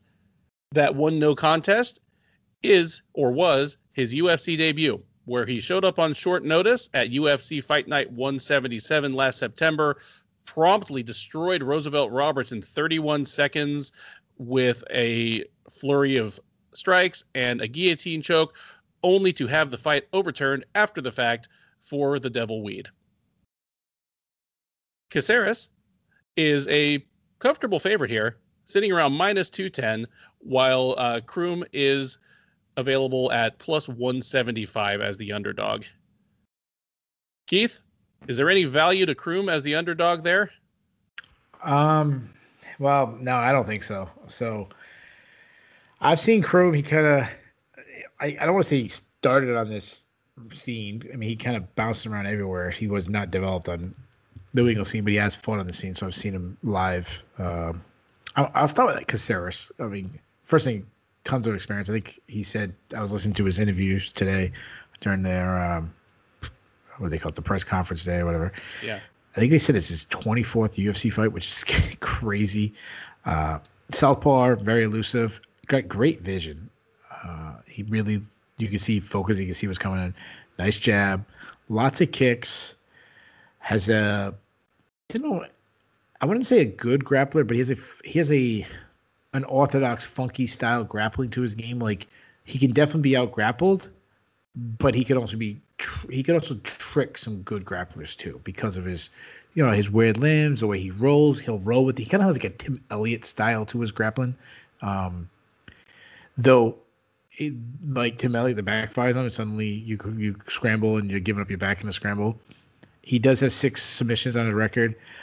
Not the best fight IQ though about Alex Caceres. Like, he'll strike with better strikers and he'll grapple with better grapplers, and sometimes he doesn't do it the opposite way. Like, if he's got a grappling advantage, he might not look for that. I don't like that. But over to Corey Croom. I'm not spending that too much time on Corey Croom. To me, he's the definition of like a grizzled regional journeyman. I'm glad he got a shot in the UFC. I'm even more happy that instead of just getting a shot, he won in the UFC. Like, Good for him. That's great. That said, I do not see a UFC level guy. Don't get me wrong, he's tough. The dude is a brawler. He can take a shot. He can land a power shot himself, and which we saw when he caught Roberts and then locked on the submission. He has a submission threat. He's got 10 submissions on his record. He can take a beating and keep going. He just simply doesn't have the physical tools offensively to succeed at this level. I hate saying his last fight was a lucky shot because I'm not that high on Roberts, but if Caceres fights him 10 times, he's winning all 10. If Caceres fights him 50 times, Caceres is winning 49. If fights him 100 times, he beats him 98 times. His best bet is probably just to go balls to wall and hope he catches him with something or just breaks him with insane cardio. I just don't see it happen. I was in attendance. I remember when he fought Matt Bassett, who, I think he would say it himself is at best a low level UFC fighter, kind of like a really good regional. And I think Matt Bassett is probably a better prospect than Matt Group. I was there and I saw Bassett tee off on him. Now Bassett has more power than Caceres, but Caceres is longer and even more elusive. And I think it's going to look a lot like that. I think you're going to see Kroom throwing punches at the air and Caceres is already out of the way and already landing, a long kick and long jab, something like that. I think we could see even like a 10-8 round, or multiple 10-8 rounds. I can see Kroom beat up, bloodied up. Give me Caceres, give me a blowout, and I know the odds. I think he's a 2-1 favorite, so it's not like bold. But this is my lock of the week. I like taking Caceres at 2-1. I think it should be a 3 or 4-1 favorite. Give me Caceres in a blowout. There you have it. I definitely feel what you're putting down in terms of their relative skills. It scares me to write off Kroom because I'm just basically eating crow this week after having to admit that Derek Minner was a better fighter than I probably gave him credit for based on his regional fights. And Kroom literally beat Derek Minner a couple of years ago in LFA. But the thing is, and this is how I talk myself into probably having to apologize again next week. The one thing Minner has that Kroom does not is that Minner is a physical bull. He is an athlete. He's a super strong guy, and he has a wrestling background. That's something that he's always going to have in his pocket. And it helped make his fight against Charles Rosa last weekend such a top control clinic. Kroom doesn't really have that. I hesitate to call his win over Roosevelt Roberts a fluke. I mean, he kicked him in the head, he punched him up, and he choked him out. It was sensational, and it's dumb that it was reversed for Wheat, but whatever. For much of his career, Alex Caceres was the kind of guy that you could see that happening to. He just was a guy that found a way sometimes to lose some fights he should have won. That hasn't been the case recently. He's on the first 3-fight winning streak of his UFC career officially. I mean, he really has a 5-fight winning streak, but I think he actually popped for weed as well in the middle of it. So, he's in good company, I guess. They can talk about it after. But the kind of people that he's been beating on this most recent run, even though Caceres is the one who's saying, I know everybody sees me as a gatekeeper, I'm here to prove I'm more than that. What he literally has turned into in 2019, 2020 is an elite gatekeeper. I mean, turning away people like Steven Peterson, Chase Hooper, Austin Springer that are kind of borderline UFC material and just showing definitively, okay, these guys go that way and you need to beat Alex Caceres if you want to go this way. Kroom's going to run into that, and I'm with you. This is going to be another one where just Caceres shows them there's levels to this. I don't know what Caceres' ceiling is. It really is hard to picture him as a top 10 fighter in any of the weight classes in which he competes. They're just tough weight classes. But he's going to be too much for Kroom, and he's now become a guy that just he fights smarter. He fights meaner. He fights like a guy who maybe sees the decline of his physical tools, if not right now, at least on the horizon, sees the end of his career on the horizon after that, and he's taking this seriously. He knows it's food on his table. He's not the goofy guy anymore. At least not once the cage door shuts. That's all bad news for Kevin Kroom, because the things that Kroom is good at, Caceres is better at, and I don't think he's going to give him an opening. I've got Caceres in this one, and give me Caceres by submission. I think when it goes badly, Kroom's going to want to take it to the ground, and that's not going to be any better. So Caceres by second round submission. Next up, it is a strawweight matchup and a strawweight rematch, nearly 4 years in the making, as Angela Hill and Ashley Yoder meet for the second time. Hill, the 36-year-old, is 12-9 overall. She is 7-9 after joining the UFC as a former Invicta strawweight champion. She is on a 2-fight losing streak, having lost to Michelle Waterson last September and Claudia Gadelha last May, both by split decision. Those back-to-back losses put an end to a 3-fight winning streak, which included Ariane Carnelosi, Hannah Cyphers, and Loma Lugbunmi. Waiting across the octagon will be Yoder. The 33-year-old Californian is 8-6 overall. She is 3-5 since joining the UFC. She defeated Miranda Granger last November by unanimous decision. That put an end to a 2-fight skid in which she had lost to Lavinia Souza and Randa Marcos, dating all the way back to October 2019. Hill is a prohibitive favorite here, around minus 325, where Yoder is plus 265. Their first fight took place at the Tough 25 finale back in July 2017, with Hill winning by unanimous decision. Keith, do you see either of these fighters as very different? Do you see much that tells you this fight will turn out much differently? I see both of them improved. I'd say that. I would say generally their style hasn't changed much, you know. I would say Ashley Yoder of the two has made probably the biggest jump in improvement because she needed the biggest jump. That said, I'll tell you right now, I'm taking Angela Hill. I think she has just a much better skill set. I'll start with she's light on the feet. She's a Muay Thai type striker. She likes to work from distance. You know, an out fighter, crisp jab. Though she could sometimes overextend on her shots, kind of reaching. She does that like reaching, which will leave her open to a counter. She does do well though. Like while she's open to counter when she overextends, she does well when she's attacking to bounce her head off the center line. Kind of Dominic Cruz-ish, where he kind of over exaggerates her head. She kind of does the same thing. I love her dipping right hand that she does. She'll dip to the left and throw the right hand over the top. She has a nice check left hook. I love that she was focusing on working on the body against Claudia Gadelha. She's good in the clinch, good at framing, kind of creating the space to land knees. Takedown defense is still a weakness for her. While she has shown improvement, she still struggled to stop takedowns and then get off the bottom against Randa Marcos, Claudia Gadelha, Michelle Waterson. I mean, other fights early on in her career. I'm talking these are ones somewhat recently ago. Yoda, as I mentioned, she's made some big improvements from her tough days. Just like going back to like her fight against Randa Marcos, the fact that it was a competitive matchup, which says a lot compared to where Yoda is. If you went back to like her tough finale to say Ashley Yoda was still in the UFC of these days, I would be very surprised. But she kind of deserves it. You know, I would say she's a lower level fighter, but she's not an absolute. She's not a can. She's improved herself. So she's southpaw, throws a lot of kicks, especially from range. Nothing special about her boxing game. That's where she needs to improve. She keeps her chin high in the air.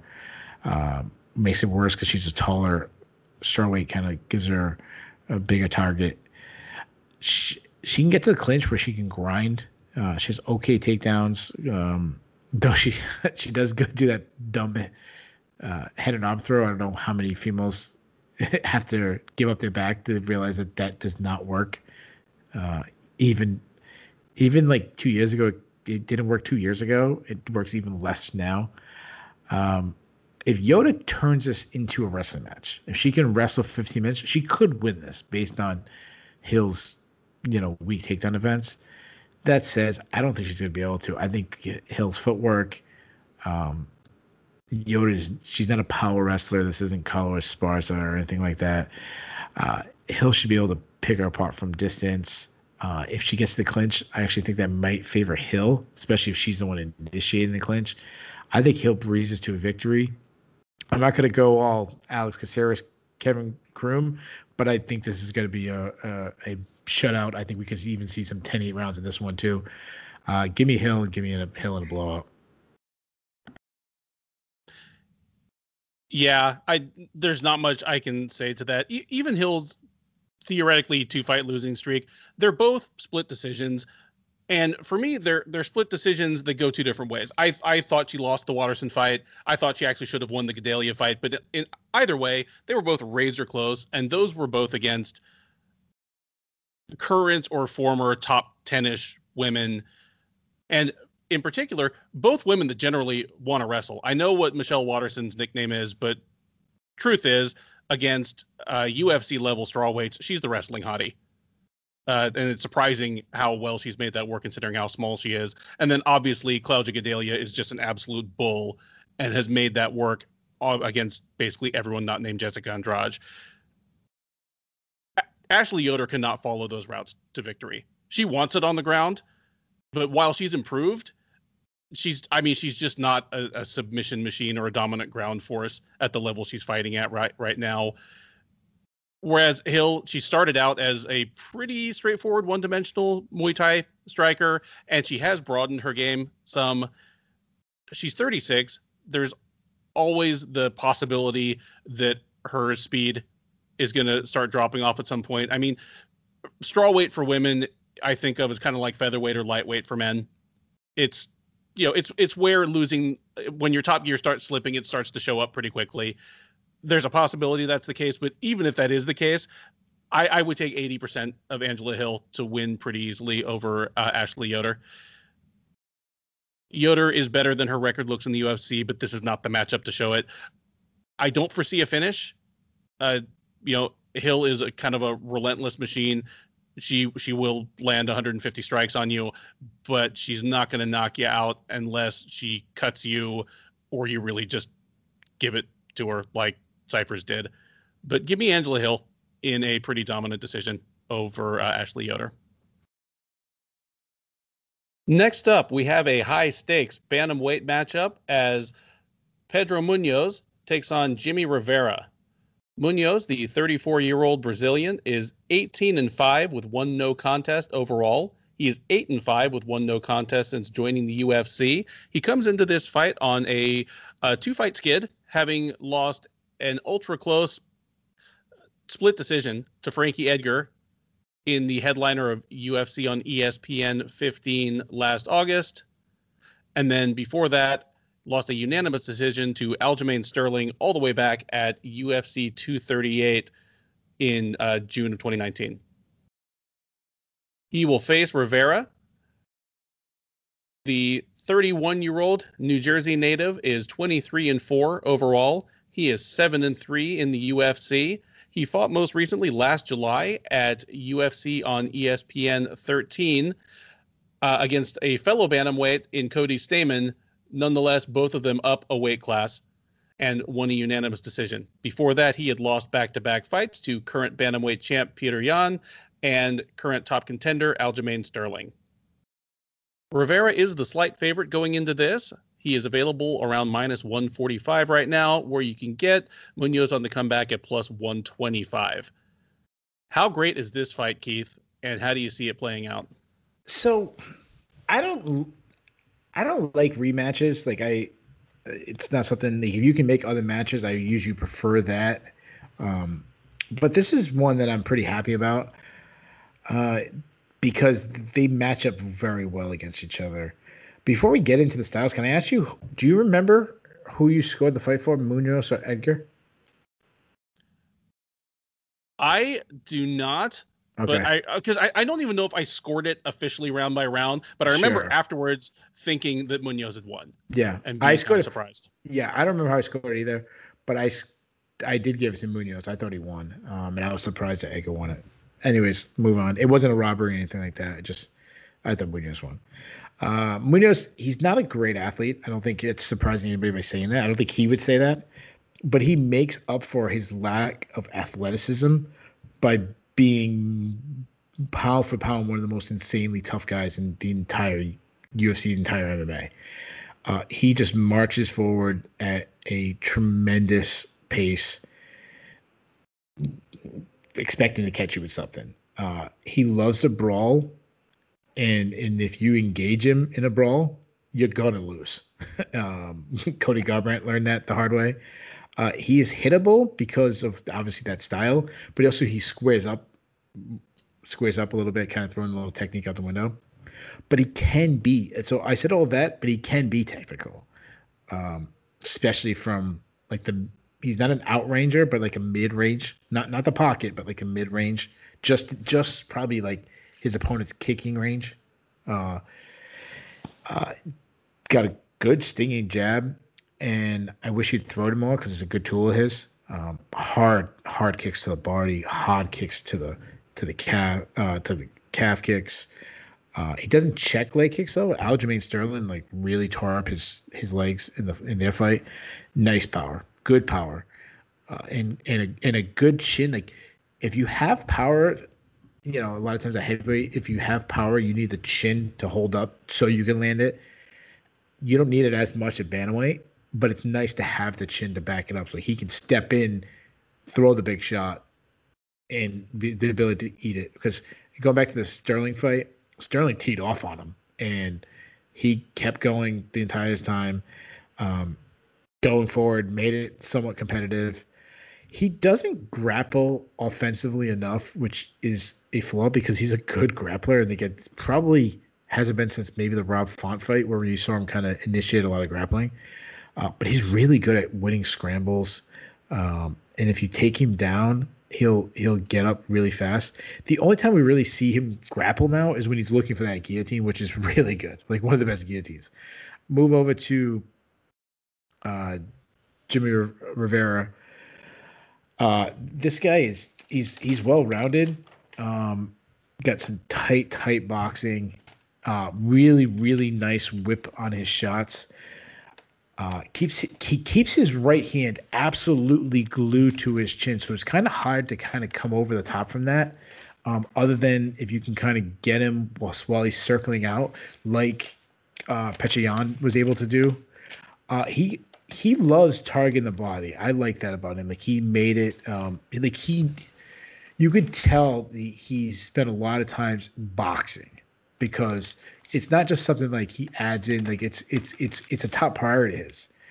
Um, I would say he has stinging power. I wouldn't say he has fight ending power. Now he can land shots, especially early in his UFC career, but it's more stunning. Like he'll stun you with a shot. Will catch a kick to kind of blast his free hand. Like he's willing to do that. Like kind of let you try to kick him to try to time it. And his calf kicks were good. I mean, he was hurting Prichon in their fight with the calf kicks. Chin is a little worrisome because similar to Pedro Munoz, he squares up sometimes. He can be dragged into a brawl, which I'm hoping happens, and that would be a fun exchange if Rivera and Munoz throw down. Because he also has some really nice whip on his shots. Chin is a little concerning. I mean, he was knocked out bad by Marlon Moraes. He was hurt multiple times by Patreon, put down by Patreon, which is a big difference to me. Why he can't really engage in the brawl like Munoz can, because Munoz chin, we haven't seen it. Like I don't think he has not been stopped in his career, and I don't remember him even like being dropped. I'm sure he has been, but I just don't remember it. Jimmy Rivera is a good wrestler, both in close. If it's a grinding battle where he's pressing him against the cage, he's very built, physically built. He can press you against the cage, dirty box you. He can jump on your hips. But I also like that he can counter wrestle. We saw a lot of counter wrestling where he was like using Cody Stamen's offensive wrestling against him. He was like hitting switches and like slide bys and stuff. Good in scrambles, hard to take down. Also has a guillotine. These guys remind me a lot of each other, which is why this is such a close fight. stylistically, this is my favorite fight on the card. I think it's a coin toss. It's probably I probably should have picked this as my fight of the night, but I used it too early. I might have I blew my load early in the card, so I letting the letting the fight of the night one out because I probably should have taken this one. Um, I don't know if either guy has a major advantage anywhere, which makes this so tough. Munoz's pace could be the difference, but Rivera's probably the technically more sound striker and probably the technically more sound wrestler. If it was a 5 round fight, I would feel a lot more confidence in Munoz. But because it's only three, I'm gonna lean so ever slightly to the more technical guy and go with Rivera. And I think Rivera wins as close as possible. I say it's another split decision win for him. You basically just said everything that I was going to say better than I could. So I'm continually surprised by how short and compact Rivera is for the division. It was funny when he fought Cody Stamann because Stamann looked a full weight class bigger than him, even though they're technically from the same weight class and both moving up to the next weight class. Rivera's he's a short, stocky guy. And obviously that's not everything, because if being shorter mattered that much, he wouldn't have won 20 fights in a row. But in particular, it seems to negate his disadvantages in height and in reach, because it's not like he's got super long arms either. When he's fighting someone who consistently comes at him, consistently coming at you I mean, that could be on Pedro Munoz's, like, that could be his vanity license plate. You know, that's what he does. He's a hyper aggressive guy, and I think it'll work to Rivera's advantage again. I think it makes both his striking and his wrestling work better when he has a fighter that he knows is going to come forward. This one's razor close. I will pick this as my fight of the night. It's going to be a blast. Probably won't end in a finish, but it should just be a complete banger. I expect various swings of momentum. While I'm not picking a finish, I could easily see both guys getting rocked, getting hurt. And that's good. I mean, a fight that tells us a story and delivers, 250 strikes is a good contender for fight of the night. As far as the winner, I was leaning ever so slightly towards Rivera. Now, just to be contrarian, I am going to swing back towards Munoz. But this is just, unless some guys made shocking regression since each of their last fights, this is a coin flip. Give me Munoz by decision, maybe even a splitter. There'll be a round in there that none of us can agree on. Our feature main card bout of the evening is in the women's flyweight division, where Montana De La Rosa takes on Mayra Bueno Silva. De La Rosa, the 26-year-old, is 11-6 overall. She is 4-2 in the UFC. She fought most recently last September, losing a unanimous decision to Viviane Araújo at UFC Fight Night Overeem versus Sakai. Previous to that, she defeated Mauro Romero Barella by unanimous decision at UFC Fight Night Anderson versus Blachowicz 2 back on February 15th. She'll be taking on Bueno Silva. The 29-year-old Brazilian is 7-1 overall. She is 2-1 since joining the UFC off of the first season of Dana White's Contender Series Brazil. Most recently, she defeated Mauro Romero Barella by first round armbar submission at UFC Fight Night Covington versus Woodley last September. Previous to that, she lost a unanimous decision to Marina Moroz at UFC Fight Night Lee versus Oliveira in March. Mayra Bueno Silva is a slight favorite. She is out there around -145, -150, where De La Rosa is available at +125 to +130. I think this one is going to play into Montana De La Rosa's hands quite a bit. She is somebody who, whether she's winning or losing, but especially if she's losing, she wants to take things to the ground. Like, that clearly is her safe place. She's a good grappler. She's a physically big, strong woman. Both of them are big and strong for 125, but I think De La Rosa is probably just a little bit bigger and stronger. And it makes me look at Silva, where defensive wrestling, if she's I mean, if she's had any holes, it's been defensive wrestling. She beat Jillian Robertson by first round armbar, but before that, Robertson got her to the ground pretty easily, and Robertson's takedowns have been a problem for her. So, I mean, for somebody who is not a great takedown artist by divisional standards, to get pretty easy takedowns on her is not a great sign. I expect that De La Rosa is probably going to be able to get her down, and De La Rosa has not really been susceptible to submission attempts by people not named Mackenzie Dern. And even the Dern fight was 5 years ago when De La Rosa was like 20, 21 years old and really just learning her craft. Yeah, I expect De La Rosa to win this one. Probably multiple takedowns, takedowns in every round. And it'll be a question of whether Mayra Bueno Silva is trying to throw up submission attempts from her back or is trying to get back to her feet and resume striking. But give me De La Rosa between those two possible outcomes. De La Rosa by decision. Yeah, so De La Rosa has some losses on her career, but when you really dig into her record, that took some really stiff competition. I think I said this last time when she was supposed to fight, but didn't get to. I mean, her losses are to Vivian Araujo, Andrea Lee, Nico Montoya, Cynthia Calvillo, and Mackenzie Dern. Like, all those girls are quality fighters. She's only 25, but I want to kind of reiterate what I said about Jillian Robertson. De La Rosa has improved her striking, and I've kind of given her a pass like I have Robinson, but it's time to really start seeing some improvements before I start writing her off as a one-dimensional fighter.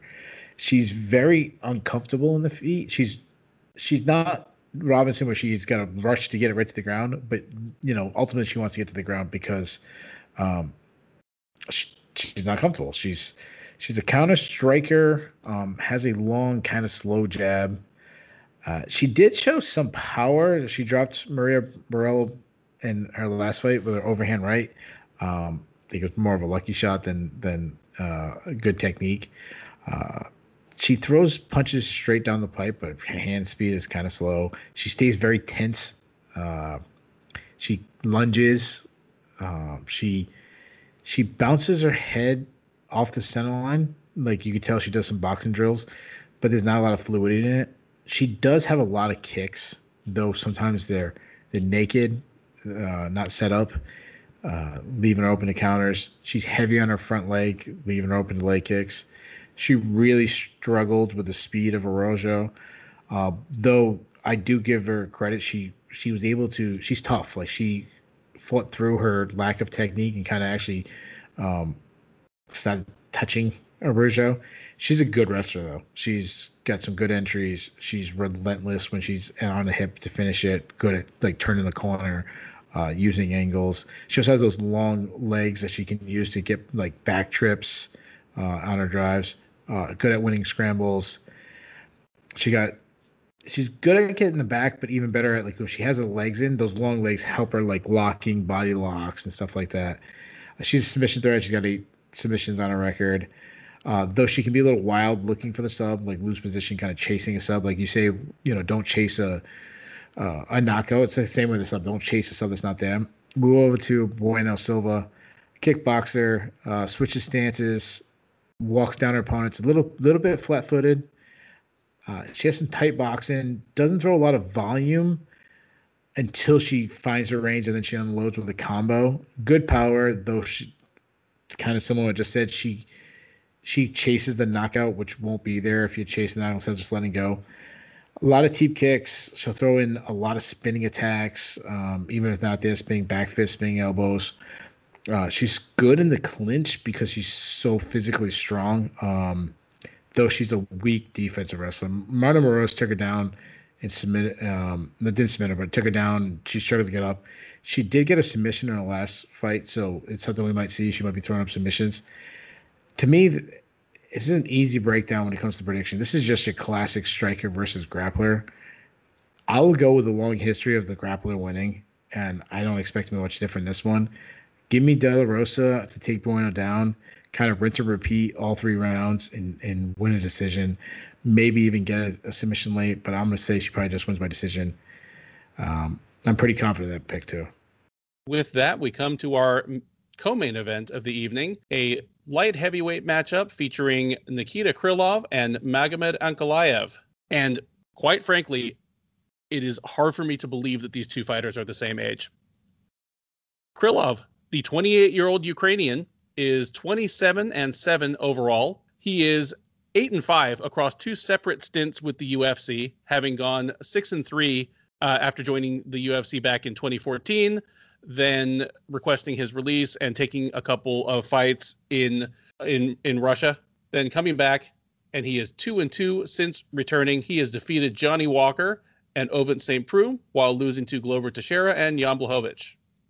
Ankalaev, the 28-year-old Dagestani, is 14-1 overall. He is 6-1 in the UFC, and could be argued that he has won all but about 10 seconds of his entire career.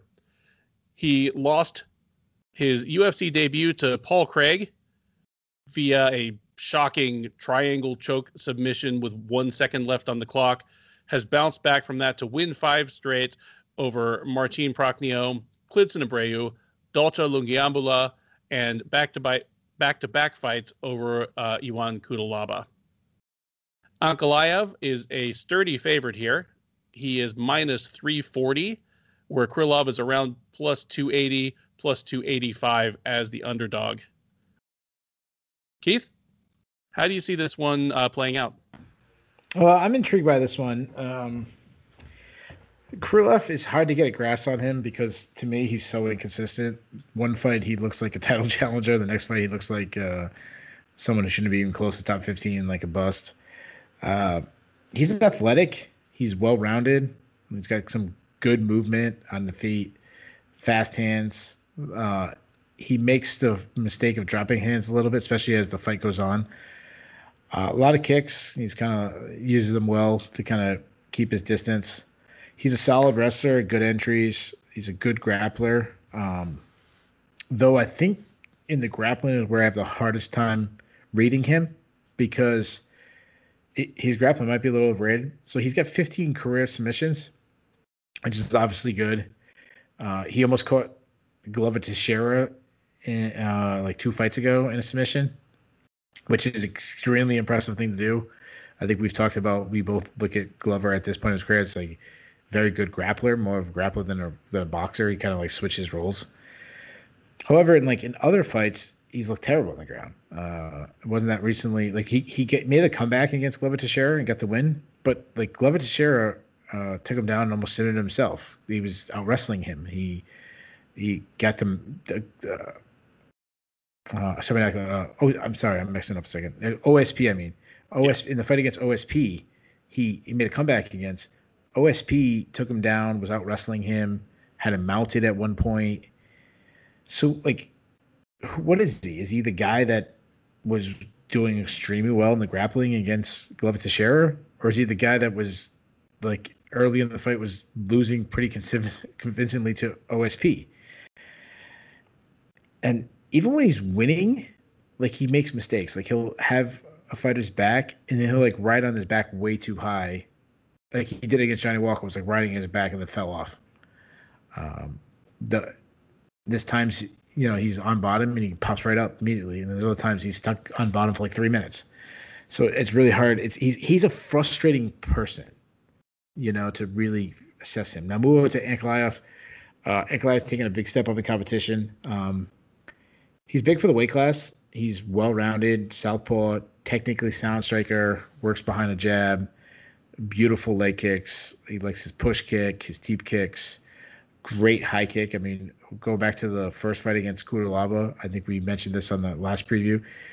His high kick was not missing. He just kept throwing it, just kept landing it.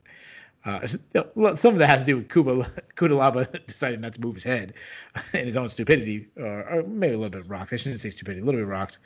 The only technical flaw that I really found on him in the striking is that he needs to lower his chin. He keeps his chin a little high, but that happens a lot when someone is a kicker. Like people who kick naturally stand up a little higher and the chin actually not naturally come up. In contrast to someone whose focus is more a boxing heavy striking game. They're the ones who tuck their chin a little bit, should, that's rule number one in the boxing gym. His clinch is strong due to being a taller fighter, being a very strong guy. He can just muscle you against the fence. Does very well to wear you out against the fence. He kind of does use his head positioning really good. Kind of move your head where he wants with his head to control you, to frustrate you. He'll just drop down in the hips, just pull your legs out, take you down. As I said earlier, to the Kurmagomedov, he's got a stereotype Russian top game. He's smothers you. He'll find one limb and isolate it. If you try to take him down, good luck. It's going to be hard. He's going to beat you up on the ground and pound. So as far as a prediction, Krylov is crafty and can be a tough out at times.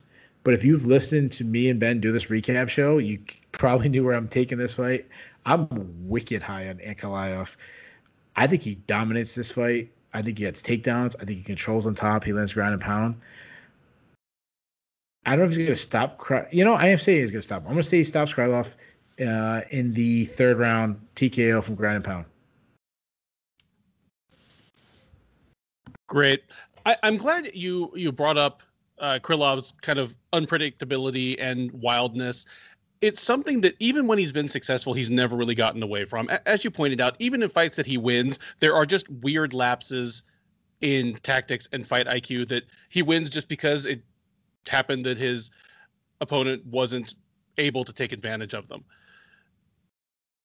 He sometimes, on his best night, he looks like a top 10 fighter on talent, but he is currently kind of sitting around the bottom of at least the Sherdog top 15 because he keeps losing fights.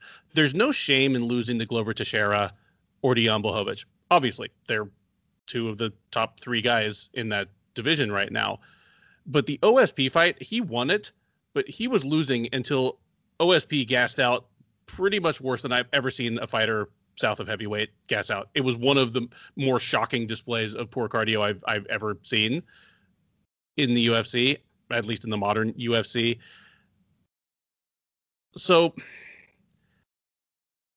I can see where some people might say, okay, there's a possibility here because Krylov is wild and can put out amazing bursts of offense, both on the ground and on the feet at the right time. And hey, Ankalaev once, lost a fight with 1 second left where he'd been dominating. I'm just going to say that is not Ankalaev. And to embrace that and say, well, he's always vulnerable is to miss the point. You're missing the point and you're going to miss the train. He's never going to lose another fight like that. And outside of that 10 seconds, it's not just that he is an athletic, big, light heavyweight with a complete skill set. He is airtight. I said off the top, you can argue that that's the only 10 seconds of his UFC career that he's lost. So, in fact, he is the absolute worst kind of opponent for Nikita Krylov because he's a guy who will take advantage of the lapses, who will put him under constant pressure, and is unlikely to give Krylov openings to do the wild things that he likes to do. It's not much of a thing to call something my lock of the night when a guy is a minus 340 favorite. So I will say it is my lock of the night that Ankalaev gets a finish in this one. Give me Magomed Ankalaev by second round stoppage, and it'll again be the kind of either ground and pound or he turns his back and you give him the mercy tap rear naked choke instead. But Ankalaev in this one big time. While I think Krylov is a top 10 quality light heavyweight on his best night, I think Magomed Ankalaev is a top 10 light heavyweight on talent right now, and I think he's going to start showing it pretty soon. He's on his way up these rankings. Yeah, just when I thought I was like in the driver's seat of the Ankalaev hype train, Ben just pushes me right out of that seat, and he's like, "Move over, you can play." I had to be wrong a couple of times before I figured it out. Just he's not going to lose again until it's to like a top 5 guy. No. And then we'll kind of see what happens. I think after this fight, there's going to be a lot of hype on him. And like everyone who's listening, you better jump on because me and Ben ain't making much room. We've been driving this train for a while. Yes. That brings us to the main event, a heavyweight matchup between Jairzinho Rozenstruik and Cyril Gane. Rozenstruik, the 32-year-old from Suriname, is 11-1 overall. He is 5-1 since joining the UFC at the beginning of 2019. Most recently, he defeated Junior Dos Santos by second-round knockout last August at UFC 252. Previous to that, he took a quick first-round knockout loss to our next heavyweight title challenger, Francis Ngannou, losing in just 20 seconds at UFC 249. Before that, his UFC run began with knockout victories over Alistair Overeem, Andrei Arlovsky, Alan Crowder, and Junior Albini. With the exception of the Overeem victory, which happened via a grisly cut in the closing seconds of the fight, all the others took place within the first 6 minutes of action. He'll be taking on Gane. The 30-year-old Frenchman is a perfect 7-0, the last 4 of those in the UFC. His most recent victory, also over Dos Santos, was on December 12th at UFC 256. He won that by second-round TKO. Previous to that, he defeated Tanner Boser, Dontel Mays, and Rafael Pessoa in the UFC. Gane is a substantial favorite here. He is out there around minus 260, minus 265, where Rozenstruik is available at plus 225 right now. I think other than being heavyweights and strikers by preference, these guys are pretty different, actually. Rozenstruik obviously, presents as a kickboxer. He was a kickboxer, but like he fights like a brawler to me. Whereas Gane, he definitely stands up straighter, but he's a straight puncher, like real snappy kicks. Interesting thing about Gane, I mean, he came into the UFC as he was 3-0, and he'd only been pro for like a year, if that. When his first fight in the UFC was like almost a year to the day after his professional debut. That is way too soon for almost any fighter, even at heavyweight, where we know that the gateway to being UFC level and then the gateway to being a contender are much more forgiving than they are in some other divisions. But kind of like I said about Thiago Moises before, Gane fights with a certain poise. He's like he fights like a person who's been fighting for a lot longer than he has, been fighting in MMA for a lot longer than he has. There's just a certain calm about him. He doesn't freak out when his opponent is hurt, and it looks like he can get the finish. He doesn't freak out when he faces adversity. A lot of times, when you get a prospect coming through who's been knocking everybody out in the first round or knocking everybody out in 3 minutes, you see them start to hyperventilate, even if it just gets to the second round. Like, what do I do now? He's never shown any of that. He's shown a willingness to flex his ground game almost from the very beginning. I mean, he has a heel hook submission in the UFC. Another big difference between these guys is going to be a big difference, pun fully intended. They're both big dudes, but Gane is bigger. Even though they'll probably both weigh in within, 8 or 10 pounds of each other, in terms of lean muscle mass, I bet Gane's like a 25-pound heavier guy. He's taller, he's longer, he fights longer. I like both of these guys. I think Rozenstruik, I hesitate to call anybody overrated, but I think he may have come into the UFC and had even a little more hype and a little more sizzle than otherwise merited, just because his first couple of wins were so spectacular. But I think Gane's ceiling is higher, and I think his now is higher. There's always a chance that Rozenstruik can just come forward lobbing bombs and catch Gane with something. Gane's a pretty upright fighter.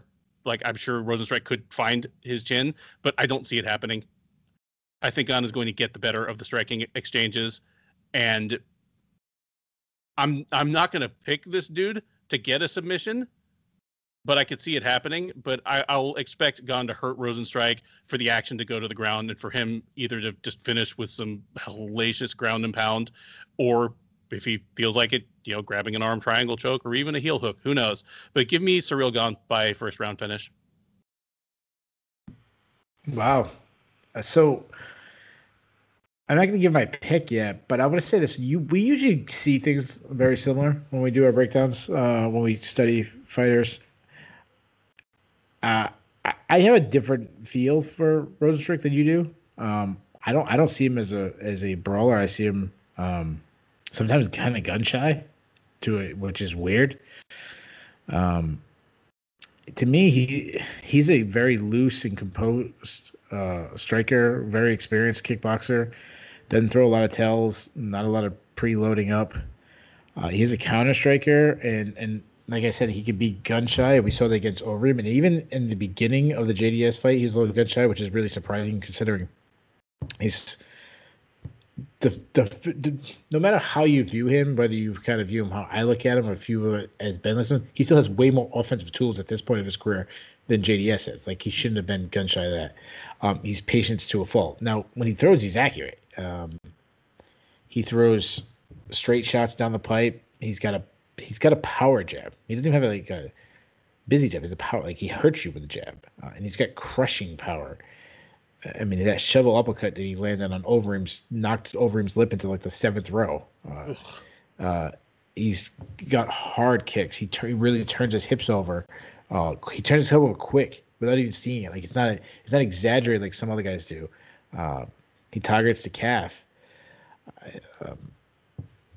He makes a mistake similar to Ankalaev, where he keeps his chin high. But like I said about Ankalaev, that happens with people who are more of a kickboxing game, where they're going to turn the hips over, but also you can hide your chin a lot better with the big boxing gloves than you can in MMA. As far as grappling, we don't see anything offensive from him, and his defensive wrestling, from the last time we saw it, is horrendous. That's why I was surprised Overeem didn't push a much heavier wrestling game against him. I think he could have won that. Move over to Gane. Gane is an absolutely great athlete, very high output striker, very quick, very elusive. For such an inexperienced fighter, he's got great footwork, the way he can circle away both sides, can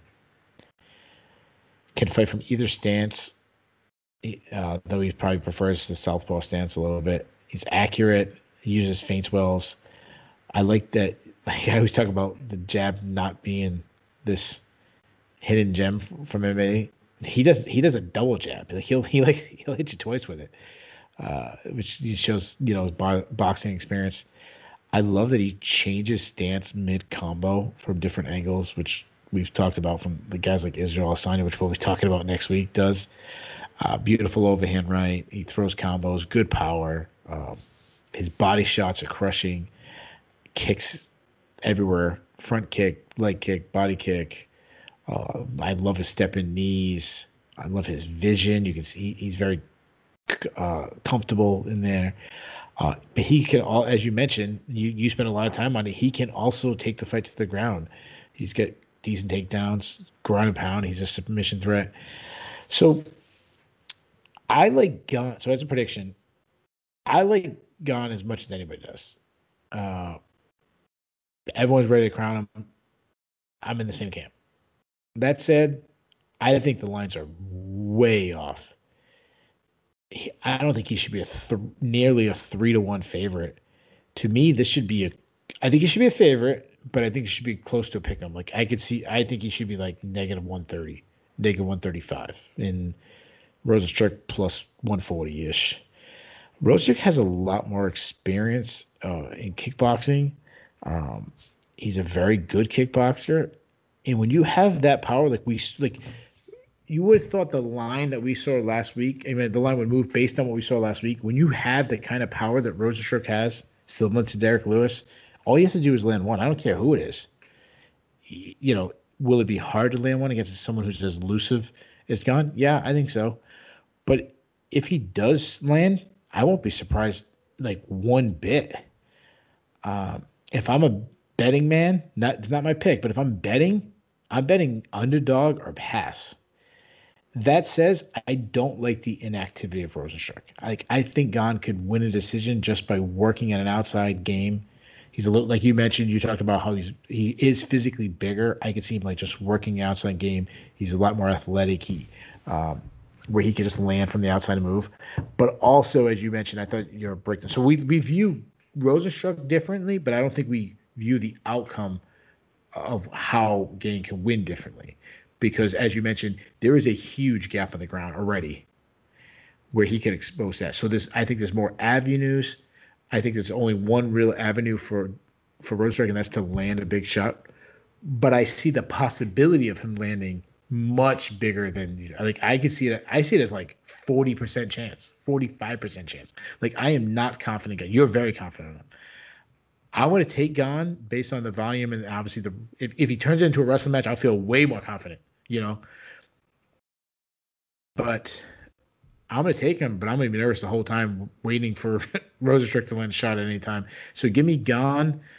It's 5 rounds, so I think he probably can get him out of there. I'll say later. I'm gonna say like fourth round. I see he finally gets him down and TKOs him with ground and pound. Give me Gon fourth round decision. But like I said, if I'm betting, I'm betting Rosenstruck, and if I'm betting at those odds, I might as well throw in him by knockout too to get my odds even better. There you go. Shillan and Duffy's picks for all 12 fights from UFC Fight Night 186, Rosenstruck versus Gon. We hope you enjoy the fights this Saturday. Immediately or shortly after the main event, join us through the SureDog.com front page or directly on the SureDog YouTube page for a live recap. We will take your questions and comments if you want to send them in. And until then, for Keith Shillan, I'm Ben Duffy. Thanks for listening and enjoy the fights.